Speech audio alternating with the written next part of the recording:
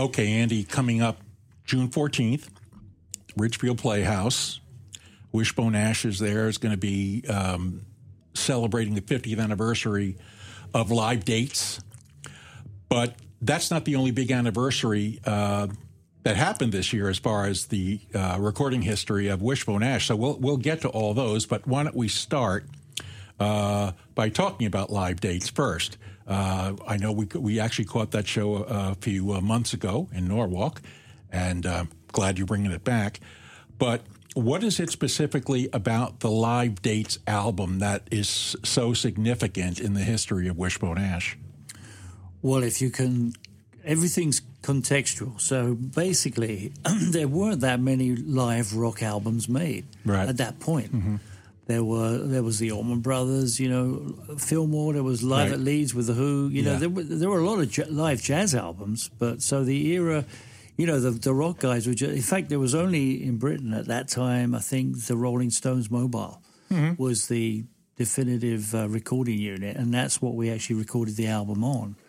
And so it was, it's kind of weird because that mobile truck would have these old school giant MCI 24-track machines, two of them.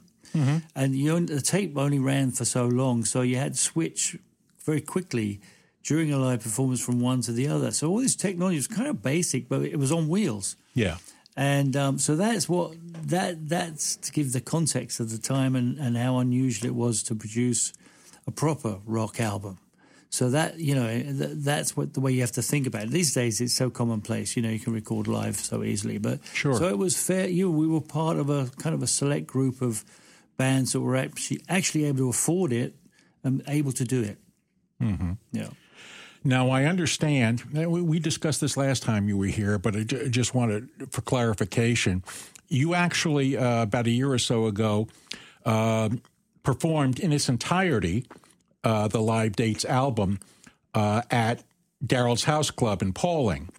Can we expect to see that in a commercial release? Yeah, it's being worked on right now. I think July is the actual release date. That's through a German record label. And so...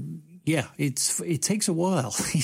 Apparently, yeah. I mean, to record them, it's real quick. It's recorded right there, and they've got a great recording setup at Daryl's house. So that's why we chose that venue. Sure, it's a musician's dream. Exactly. Well, a musician runs it, so I guess that would be the case. Yeah. Sure, very nice place. Mm-hmm. Now, the other anniversary that we are celebrating is the 50th for Argus, and in fact, I recently saw a video that you posted. For a unboxing of the Argus album. First of all, let's talk about the significance of Argus to your career, and then let's talk about what's in this box set because it's pretty substantial. Yeah, well, again, it's part of a select group of albums that are now 50 years of age, and the band, itself, obviously. And so they liked, and it's a classic. So the record label Madfish, they're really experts at doing these box sets. They're currently working with Four Seasons and Captain Beefheart. In Europe, they're known as they're just so good at it. And it's again like the Live Dates album you just mentioned. It's part of a select few records, classic records from the early period of the 70s that need to be commemorated. And I'm really, I feel very. Right. Privileged.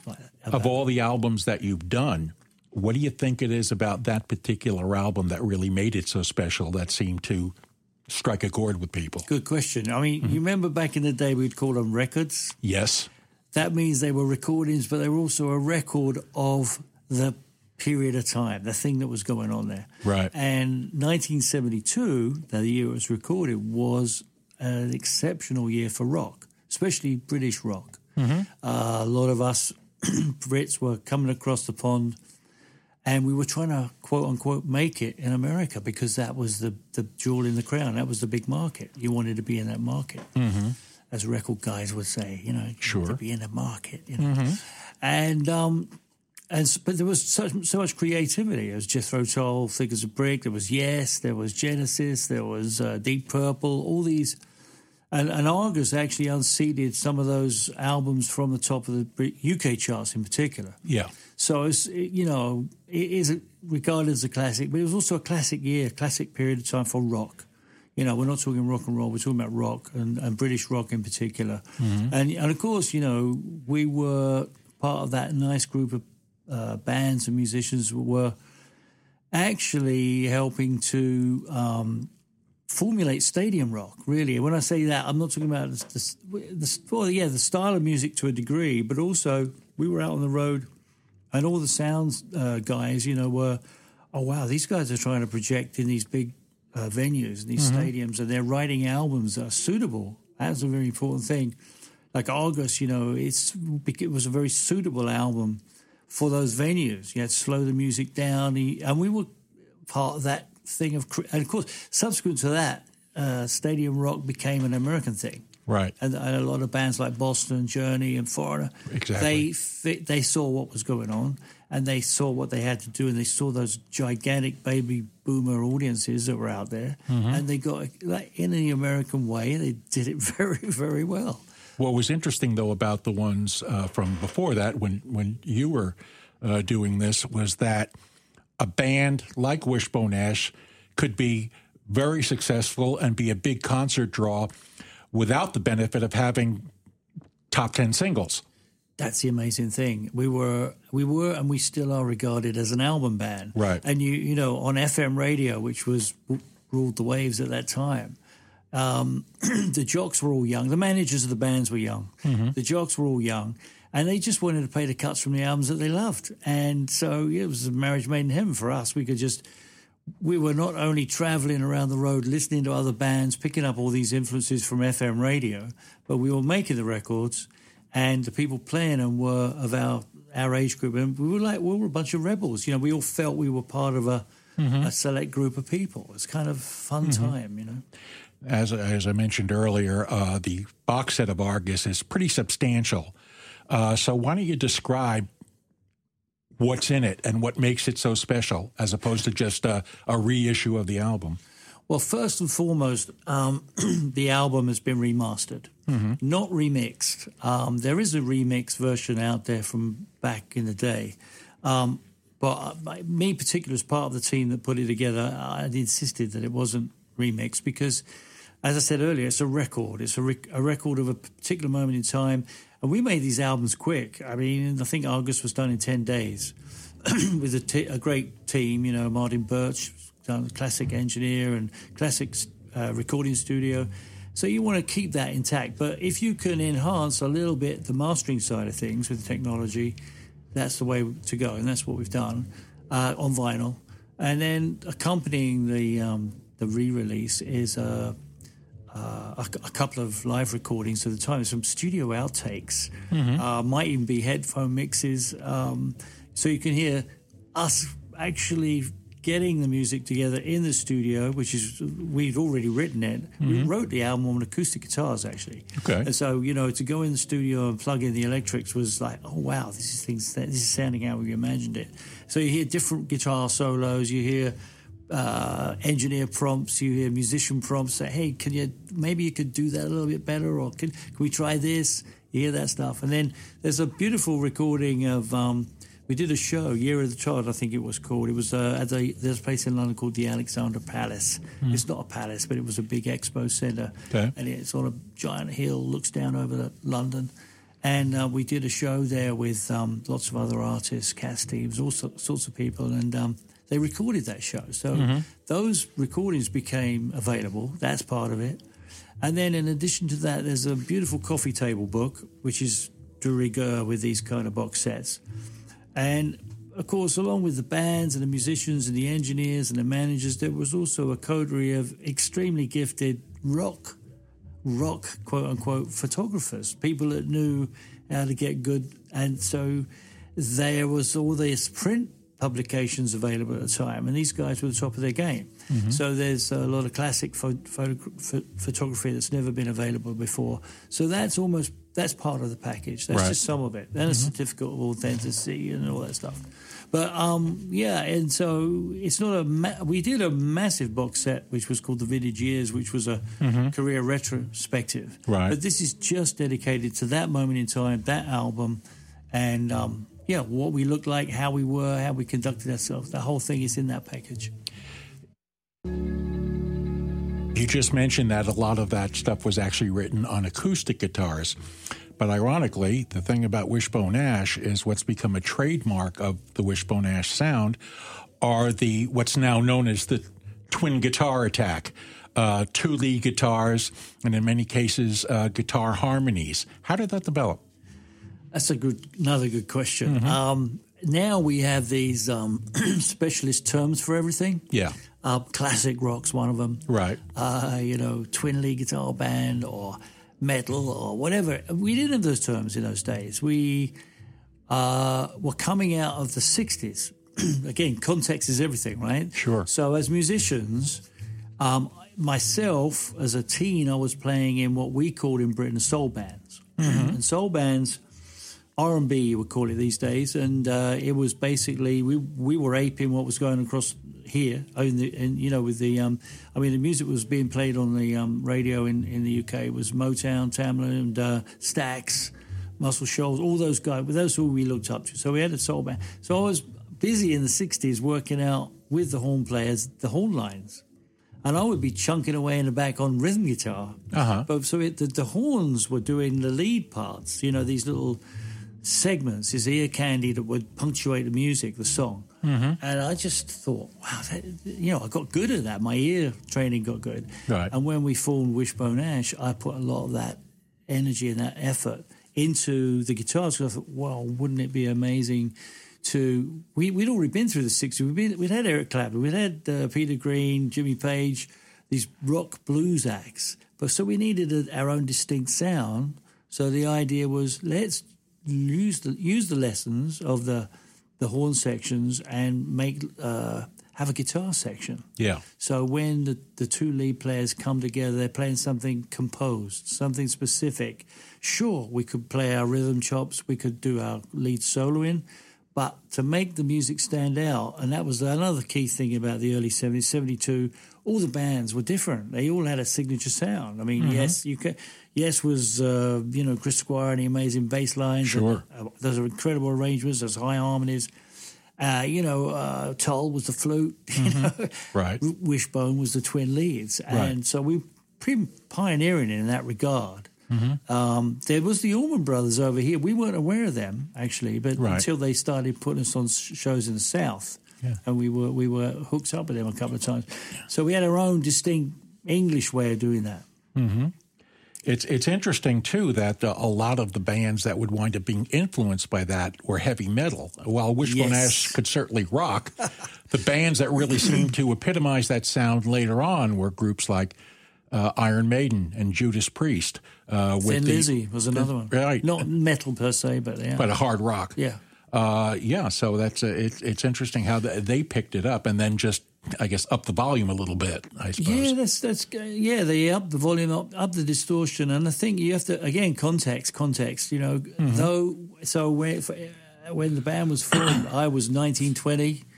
Those kids that were coming to our audience, were in our audience, there were 15, 16, some of them, wannabe guitar players, and you're thinking about the fact now, we take for granted that on the internet you've got all this iconic imagery, So imagine you've just got print, you've got the Melody Maker magazine, and you see a picture of a young guy with a flying V guitar. Yeah.